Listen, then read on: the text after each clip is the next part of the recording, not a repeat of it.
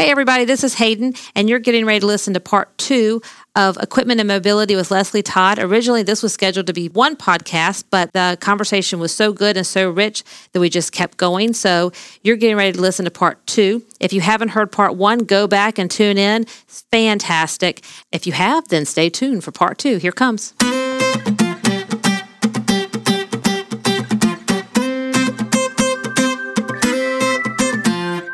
Welcome to The Working Therapist with Haden, a podcast designed to help you grow more, do more, and be more as a therapist. The Working Therapist is an extension of the Pediatric Developmental Therapy Network. We're glad you've joined us for today's podcast. So here's your host, Haden Bolick. Do you work then, Leslie, with occupational speech therapists? Because, for me, usually I am dealing with like augmentative communication equipment and how it's going to be mounted on the chair or something. But can you talk a little bit about if you work with OTs and speech people? I do work with OTs probably more than speech therapists. Usually my interaction with the speech therapist is in conjunction with the OT and PT saying exactly what you were just mentioning, an AugCom device. And where I come in is how do we mount it to the wheelchair? Yeah. Or sometimes I've worked with PTs and then I think it feeds over to you, but maybe I might not be there when it's a feeding situation in the head and that kind of thing. Yep. So some positioning for that. Mm-hmm. That's absolutely right. We get a lot of that with the OT. I work with more OTs in the school system than I do in a private setting, although there are a lot of OTs that do seating and mobility. You don't have to be specifically a PT to get equipment. So I do work with a lot of OTs. Yes, I can imagine that you would work with a lot of OTs, especially with seating and for like self-feeding, and I can think about all kinds of stuff. Mm-hmm. So, no pediatric session is never the same, but describe how a session would look. Like, if you've done some work in advance, why don't you talk about that a little bit, and then, how the actual session looks and then what happens afterwards. So, Kirsty, why don't you kind of start us off? Describe how a session would look with somebody who's a mobility expert. So if I am working with a child, I'm going to identify a need. There's so many different pieces of equipment. Even from a very young age, they may need a bath chair.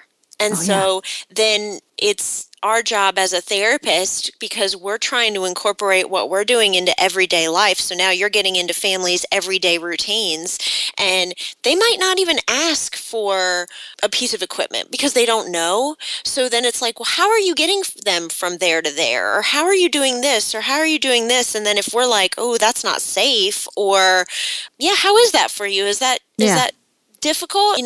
The child is starting to put on more weight. How's your back doing? Yeah. So then we start seeing where the need is. And from there, we can start, and this is not in one session, this is over the course of sessions, to kind of, where is that parent at with accepting this? How are we doing with bringing equipment in? Have we brought anything into trial with them? Maybe borrowing a piece of equipment from the center, different seating devices or standers, just depending on where the family's at. And once they are ready to have the vendor come in, that's where then we'll reach out and make the phone call and schedule a time where we can all be together, because it's going to take all of us, not just us saying, oh yeah, hey, Leslie, by the way, go to this house on Tuesday at 2. Let me know how it goes. Yeah. Those are the difficult ones, usually. Really? Does that happen? It does. My preference is to always be with the therapist and the family.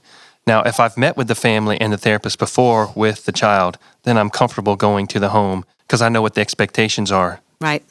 And I know where we're going. Yes, this can work. No, it can't. Mm-hmm. But to send me out by myself, it's against my standard of practice, number one.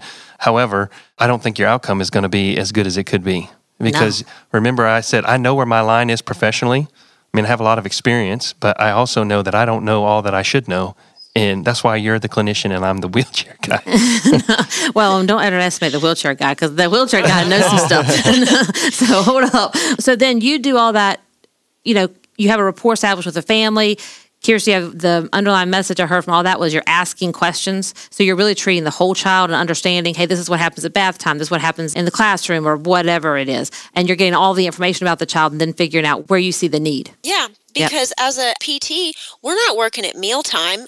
That's more going to be occupational therapy or a speech therapist coming in. But if I'm like, where do they eat? I don't see anything that they sit in. What do you feed them in? Right. And then they're going, oh, I just hold them on my lap. I'm like, Oh, well, that could be a problem.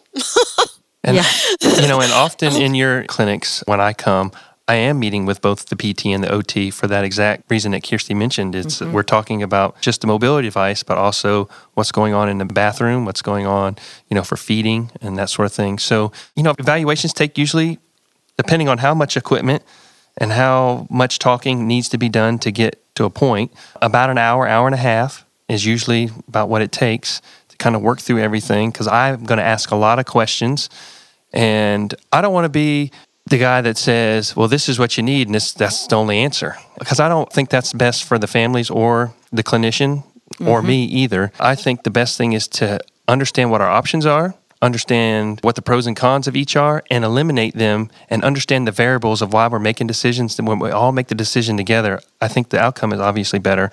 But also, it involves the family, and sometimes you have to drag the families in. This is important. We need your input here. And then everybody is bought into the piece of equipment, and it gets used as intended is probably the better way to say it. Sometimes I've noticed with families too, sometimes you're so into the here and now and right this minute. So like the example that Kirsty used about, oh, well, I hold them when I feed them. So you're so into the here and now of this is what I got to do for this child today that you can't sometimes even take a step back and look at okay, they're 4 and I hold them when I feed them, but when they go to school next year, I'm not going to be there at lunch. It's almost like you're so just like almost so in the here and now, you don't even think, oh, I guess this child should be in something so they can eat later, because you're day to day. I think the best thing that therapists can do when it comes to introducing a family to equipment is to have the conversations. You can't make a family choose, you need this. Look at your back. Because the family will ultimately decide they're going to want something when they can't do whatever they've been doing any longer, and then they're going to be ready. But what you don't want them to say is, well, I never knew about that. I didn't know I had opportunity to do something like this. Right. I think that's what makes, you were talking about the here and now, plan of care, short-term goals, long-term goals, helping a family understand that, hey, these are decisions that we're going to be making the next foreseeable future. Here's what your options are. Nobody says you got to make them today, but it's nice to know. Then you can kind of start preparing emotionally. Yeah. Oh, man, we are going to have a wheelchair, or we are going to need a bath chair. I just always thought I would hold them, People get to different places at different times. So you've got to have that trust in that relationship. And so, Leslie, when you come in on a session, say parents ready, therapist ready, child's there, everybody, hey, here we are, and you come in, what do you do first? Like, how do you approach the session? Well, I introduce myself, obviously, first. And they just found me on the street and invited me, and I thought it'd be fun. It looked like a nice place. I'm looking to establish a relationship as well. Yeah, exactly. I know that whatever I say, I'm the stranger in the room. Yeah. So I needed to start developing a relationship. And the quickest way I can build trust, in my mind, I'm just getting to know the family. Depending on how strong the therapist is in equipment, I may follow their lead, or I see that I need to lead kind of thing to get the ball going in the direction that I was called there for. So I'm working on building a relationship with the customer. Help me, how can I help you? Here's what we can do. How can I help you? Yeah, here's some options. And just kind of let this conversation flow, and then gradually work into the next piece of equipment if that's the case.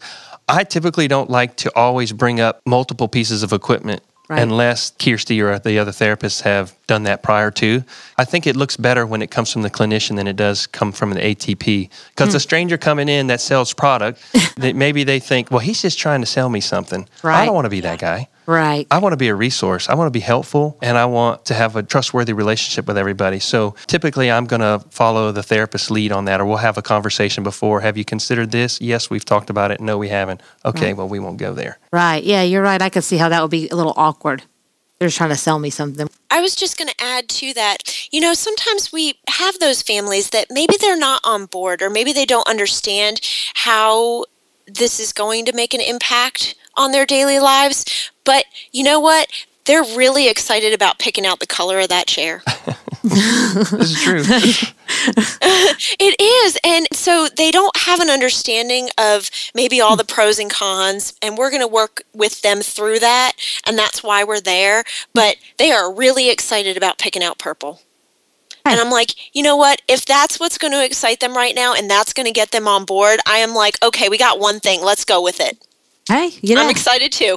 yeah, you got to start where people are. Yeah, absolutely. Yep, exactly. And it might be the color. I like purple. There you go. Bring it on. So then after the session's over with, is that when you write up a letter of medical necessity, Kirsty, or you've already have that done prior to? Well, do you want Kirsty's way or like the other way? Give me the way it's supposed to be done. Typically, then they will go back to the office, write up the quote, individualize all the parts coming on that piece of equipment, and then we'll get that for a review to go through and write and itemize the letter of medical necessity and justify each individual piece. So the PT has to really understand, because Leslie's the one who's given you the itemized cost list, that kind of thing. Yes, ma'am. But in our session, I'm not going to double work. I'm going to work smart. I'm not going to work harder. I'm going to work smarter. So in that session, I've got my paper out and I'm saying, and Leslie, what's that? Okay, yeah, I'm writing that down. And what are we doing that for? Okay, got that. Next, what piece? Okay, got that. So, and then I just have to take my chicken scratch back and put it on a form. Kirsty's really the one that's leading the evaluation. The clinician's the one that's leading the evaluation of why we are doing what we're doing, but I know how the chair is built. So all these little parts she's talking about, why am I doing that? She's already told me why we're doing it, but I'm telling her it takes this bracket, this seat hardware to attach the cushion that we decided would be the best option to position their pelvis to attach it to the wheelchair frame. So that's where the LMN can get kind of crazy, How do you stay current in all that? I can just imagine just talking about different brackets. How do you stay current? Well, I do it all day long, every day. Yeah, that would probably help. Yeah. But I think most of it is, a seat cushion is a seat cushion. There's only one justification for it in terms of that client's need. There's seat hardware. Whether it's this bracket or that bracket, it's still seat hardware. So the justification for seat hardware is the same, no matter what type it is. What changes on the justification is a particular style of cushion or a particular type of back or a particular type of wheelchair base versus another one. And that's where Kirsty's clinical skills and the trial of the equipment come into play. We're choosing this base for this reason. We're not choosing this one because they weren't able to do this or it wasn't able to meet their needs in this manner. It was too heavy or I wasn't able to get the wheels in the proper position so they could access them. Or they need a folding frame because mom has a Toyota Corolla. Yeah, that's right. That's right. Or we need a tilt-in space frame because they have poor trunk control and head control. That's why I can't use a non-tilting frame. I love when we have the demos. So like, let's say they do have that Toyota Corolla and I'm like, well, let's go try and pack this in the trunk. Show mom how to take it apart, get everything off, put it back together. Yes, she can do it. Because then I can write in my letter, we tried it. We put it in the trunk. It worked. We're good to go. And I think there's another whole podcast on how to write a letter of medical necessity. Are there any high point takeaways in terms of this makes a good one? Well, I think what you have to do is you have to tie everything back to the customer. Everything that you're choosing has to be for a clinical need that addresses their MRADOs, mobility-related activities of daily living. If it's anything other than, the family just wants the light-up wheels because that's what they want, there's no clinical justification for that. So we're not going to get that funded through insurance. Right. Everything has to be tied back to the particular need of the customer. Has there been a time when insurance will pay for light-up wheels? Is that just automatic, not going to get paid? There used to be a time when they had an allowable that covered that, but today the allowable, it doesn't cover it. So sometimes the vendor, they can just do it. If there's enough margin in the chair and things of that nature, they can do that. But it's not always the case. And I think you have to be careful with how you do those sorts of things because you don't want to set yourself up to be discriminating. So it's the same for everybody. So what's upcoming for technology in the world of mobility? What's up and coming? That's a great question. The technology is there to have some really fantastic products. What is in the Stone Ages is the insurance, the funding for it. But I would tell you things that make chairs lighter and stronger. Everybody's heard of carbon fiber for a long, long time, but now they're starting to play with it more readily in wheelchair frames, but the cost is still astronomical. The different types of aluminum or titanium in the frames, the geometry of the frame designs. So I would say, and from the manual side of things, the materials, and in the power wheelchair side of things, it's how the chairs do what they do. So how they tilt, how they recline. So when the user is using them, they can maintain a certain body position because typically there would be some shearing involved or just the general physics of how things move. They're becoming more and more refined with how they maintain from seated position to a more laid out position. Suspensions on the wheelchairs. Cosmetically, products today are a lot more appealing than they were even 5 years ago. So things are less institutionalized looking. And like Kirsty was saying, they're offering more colors that are, to be quite honest with you, we should probably start every evaluation. What color? Here's the colors. Yeah. Because family, I mean, you automatically get excited about that, and they realize, oh, this is not so bad because I can have pink or purple or blue, or, or I can have light up wheels, or whatever the case may be.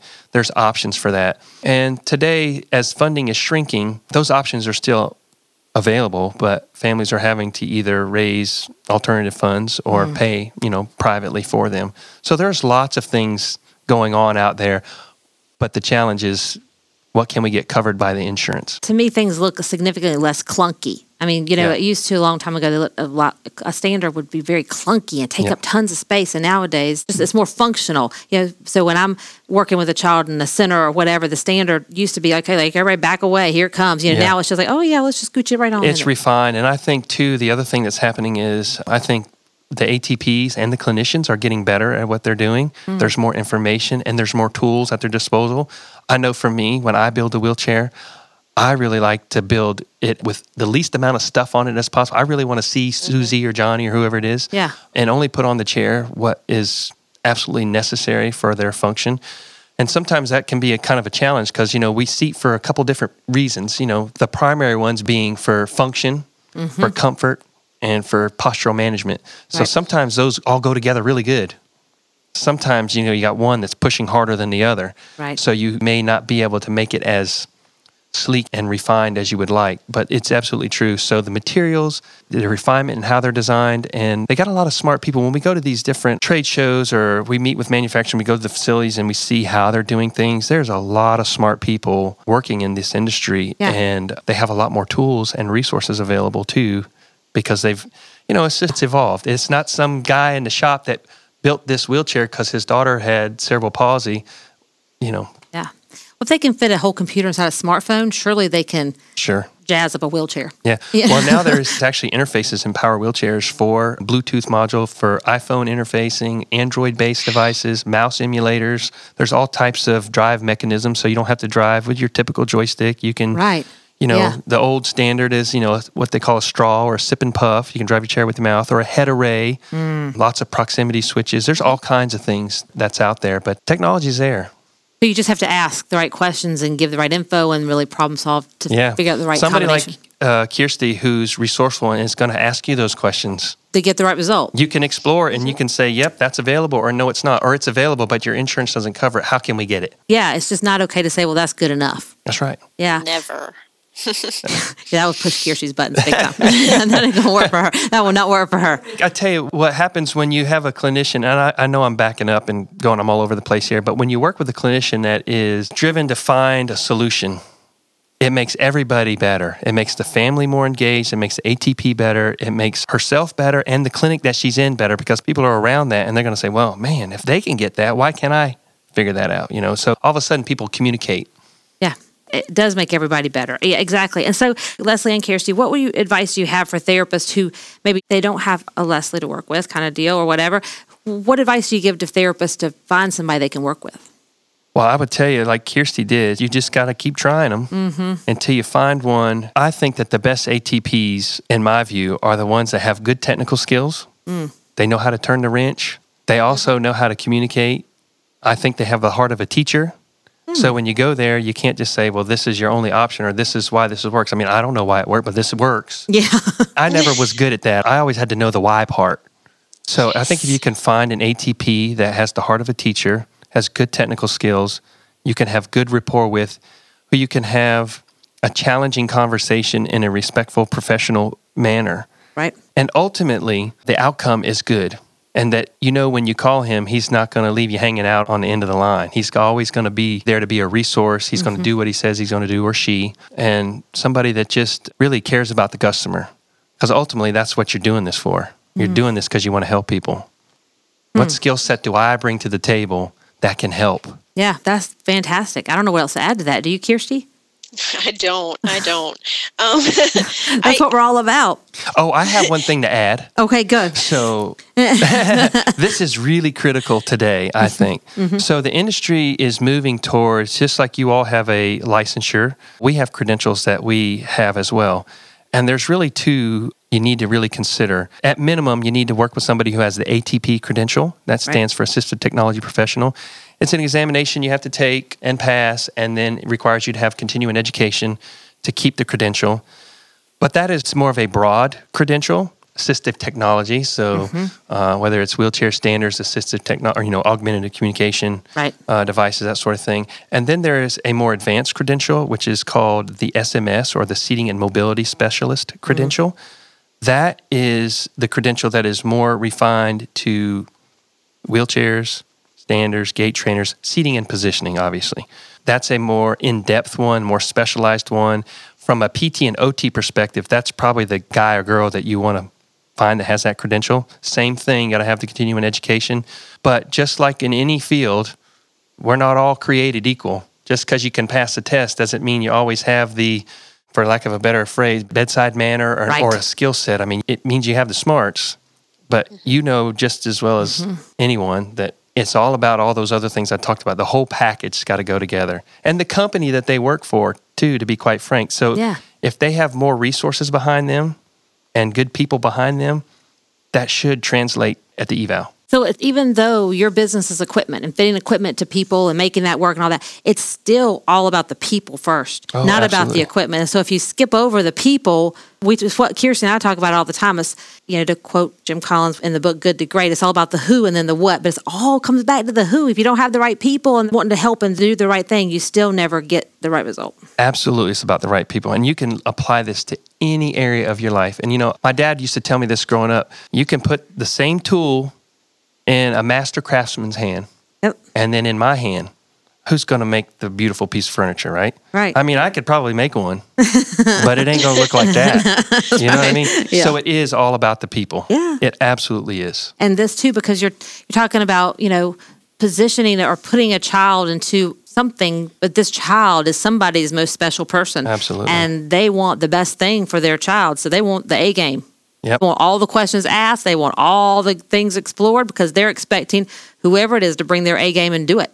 I think that's what being a professional is bringing your A game every time. Every time, even when you don't feel good or you don't feel like it or the family may be a little more difficult than you would like.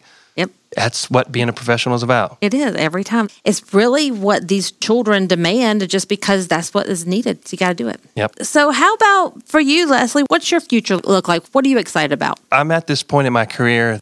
I have a lot of confidence in what I've done and what I'm doing now in terms of if I get it right or not. I at least know when I get it wrong, now. Yeah. Well, that didn't work out. Yeah. And you grow in a sense that you know how to, I don't want to do it that way anymore. Mm-hmm. I'm not scared to ask questions. And growing, I just, I'm not scared to think outside the box now. Whereas before, you'd be so intimidated because some families and some clinicians can, they can be intimidating. And, if you're younger or newer and you don't know all that you think that you know, but now I'm comfortable and growing and learning. I'm not scared. If I don't know the answer, I'm going to tell you, I don't know that. Yeah. I don't know how that works. I might ask, sometimes I'll be working with a clinician and a child will have a certain diagnosis and I won't know what it is or I've never had any experience with it. So I'll have to say right there, I'm not really sure. What's the prognosis of that? How does that translate mobility-wise? Sure. So I think the future is good picking people that I work with. I don't always get to pick that, but I tell you, when you find good ones, you want to keep going back. That's exciting. You kind of, I think like one thing you said in there, I think, the longer you practice and working with kids and people in every capacity, if you can identify what you did wrong faster, there's a certain amount of success in that. Like, okay, I'm getting better at identifying where I'm screwing it up. But it doesn't take me as long to figure that out anymore. Yeah, and I saw a diagram one time, and it basically was the picture of success. And on this picture, it was two pictures actually, and on the first one, it said what people think success looks like. So imagine a square box, and it was an arrow drawn from the bottom left corner, a straight arrow, all the way to the top right-hand corner of the square. That's what people think success looks like. Right. The next box was a picture of reality, which is what it really looks like. And if you can imagine in a square box, the line starting in the lower left corner and then circles and squiggly lines in all different directions, just basically like scribbled. Yes. That's what success looks like, pointing up. Eventually you're going to get there. Yeah. So maybe I don't have to have as many pieces of the puzzle put together now as I used to before I go, oh, that didn't work, or I don't want to do that again, or that worked. You're able to extrapolate more. And I think that's what experience teaches you, and working with good partners that can help you piece the puzzle together in ways that you didn't think. And, when you have good professional brains working together, you think of things differently. And it's fun to work with people that are excited about anything. I don't care. It's like going to a concert and watching a talented musician. You don't have to like their particular music, but just watching them do what they do with enthusiasm and passion and that sort of thing. That's what's fun about doing this industry, is working with people that are that way. Because I want to be that. Yeah, exactly. And I think these little people we serve and stuff, you have to be passionate about it. Yeah. You have to be passionate about it. You don't have to always have the right answer, but you have to be passionate about it and keep showing back up and keep trying, especially in equipment. Because I guess what I've learned from this today is, you may not have all the answers, but like Kirsty was saying, if you've got something there to demo and try, you keep showing back up, you keep trying with that passion, you'll get the right answer. So as we wrap this up today, is there anything we've missed? When I started, obviously it was when Leslie was with a different company, and we followed them through all of this change. But I can remember specifically when he would come to me and say, this isn't going to be my territory anymore, but I've got this new guy coming in and he's going to take care of you. And at first I'd be like, I don't know about that. It's not going to work for me. I don't know about that. It's not going to work for me. But have been like with Jeff and Drew, and I think I have so much confidence in Leslie that I know he's worked with good people and trained good people, and it shows. And so that's one of those things that I just wanted to add that to. Like, I know you're still a resource for them too, because I can remember working with Jeff when he was new, and he'd be like, I don't know that. I'm going to go ask Leslie. Let's call Leslie. I'm like, yeah, let's call him. He's not getting off the hook so easy. Who does he think he is? This is his territory, whatever. Yeah. Let's call him. I love it. That's awesome. When he would come to me and you would say, hey, this isn't my territory anymore. I got somebody new coming in. I'd be like, I don't know. Is he going to make it? Yeah, that's the hardest part about this industry, is it's always evolving and changing. I mean, if it's the same tomorrow, I'll be surprised. Yeah, I think that's in private practice. I tell people this, you have to accept a certain amount of change. When insurance changes the rules, we have to change. That's the way it is. And with that, though, is opportunity, as I see it, because then you have opportunity to try to figure this thing out a different way. And when the insurance rule change, sometimes it closes some doors, but then some other doors open, but you have to figure out where the opportunity lies at that point. And even though that can be a challenge and sometimes difficult, it's still in private practice. I feel like you have the most opportunity to make the biggest impact the fastest. A lot of our new therapists, when they come on, equipment is not something that they get a lot of in school. They've had some exposure to it. And so I always joke, and I'm like, oh, you got a PT degree. You didn't know you needed an engineering degree, right? Because you do. And I have actually, for Christmas presents, there are therapists that have gotten like a set of wrenches from me. I love that. Because I am like super practical at gift giving. And I'm like, well, here, you're just going to need these. You better like face the facts. So I just joke with them. They're going to be an engineer. They're going to have to, adjust equipment. Obviously, when they don't know, they're going to call you all. But what are some resources that you can recommend? I know you're so good about reaching out to me if you're like, hey, this looks like a really great class that they're putting on.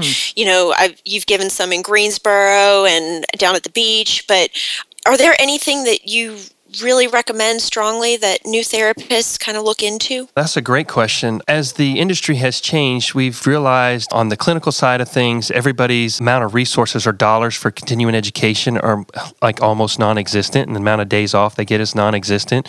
So NuMotion has been really trying to develop programs that we can offer for little to no cost, but also that kind of meet what we feel like in the particular area that we're working in, the clinician's knowledge base. So early on, the things that you went to, Kirsty, when I was talking to you about the new fairs, which is typically a one-day type event where we get everybody together, all the manufacturers get together, invite clinicians from all over, and we have speakers that talk on particular topics, all related to seating and positioning or, equipment devices and that sort of thing, and receive continuing education credits. It's evolving. Maybe early on they were very basic, and maybe they're going to start tailoring them to offer different skill levels, I guess is the right way to say that. So you have a new grad that's never had any experience about equipment. Right. This is a track you could do, a more intermediate track, and then a more advanced track. And they're looking to do that in regions. They kind of have the map divided up in regions, and they will do one a year. And we're in the process now sort of figuring out how can we, if everybody can't get to those one a day, how can we supplement that throughout the year?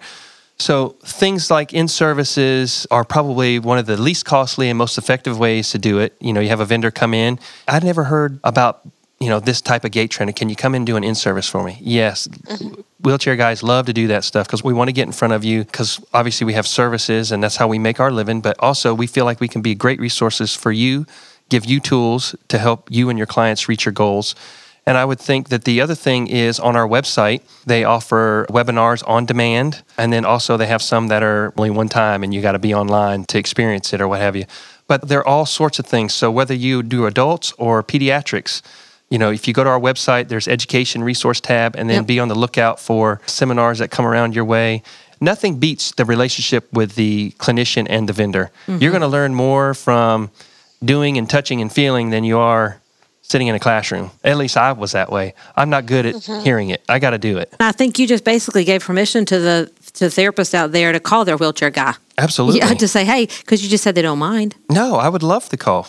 Yeah. Come on down and bring a wheelchair with you. Yeah, absolutely. And a wrench. Yep. Apparently. Yep. So on our website at www.pediatricdt.com, we can link over to your website, the NuMotion, because the layout of the website is really nice. It's easy to find the education resources and that kind of thing, and like the webinars and stuff. And I have to say, the one great thing about NuMotion being nationwide now is especially this area being Fayetteville, military town, people transition to all over. So chances are we have a facility wherever people are transitioning to, so the continuity of care can remain the same. And I notice also on your website the way you've divided the state, for North Carolina at least, and I'm sure in every other state, have you divided into different regions so you can find your contact people per region, and so it makes it really easy to locate your people that would be responsible for your area. Yeah. And there's an 800 number, so if that's confusing or whatever, they can just call the number and they can get routed to the people that they need to talk to. Yeah, you make it pretty easy. Yeah. So if you're a therapist who's out there and want to learn a lot about equipment, because Kirsty and I do hear that sometimes from new grad, I really like to learn more about equipment. And Kirsty has said multiple times, well, you just have to just do it, like you're saying, but then also use those resources that are out there. So as we wrap up this podcast, anything we may have missed? Equipment is so expensive. We said thousands and thousands of dollars, right? And one of the things, because I have a relationship with the family, so when they're getting a new piece of equipment, not like, hey, I want that when you're done, but I'm always like, when your child outgrows it, like, don't forget about the people that helped you get that, because don't ever throw it away. Like, you don't have to give it back to us, but we'd be happy to help find somebody else that could use it. Yeah, and this stuff is so expensive, you can repurpose it or maybe parts or something. Yeah, absolutely. I mean, CDC type facilities, and then families that have no funding. Right. That's a great comment. Well, thank you, Leslie. I really appreciate you being here. Yes, thank ma'am. you so much. Thank you for having me. And thank you, Kirsty. I appreciate it. This was fantastic. Thank you. Tons of good information. So thanks, everybody, for listening, and I'll catch you next time on another episode of The Working Therapist. Thanks for joining us for today's edition of The Working Therapist, an extension of the Pediatric Developmental Therapy Network. If you would like more information regarding this podcast or would like to get in touch with us for any reason, visit us on the web at www.pediatricdt.com. That's pediatricdt.com.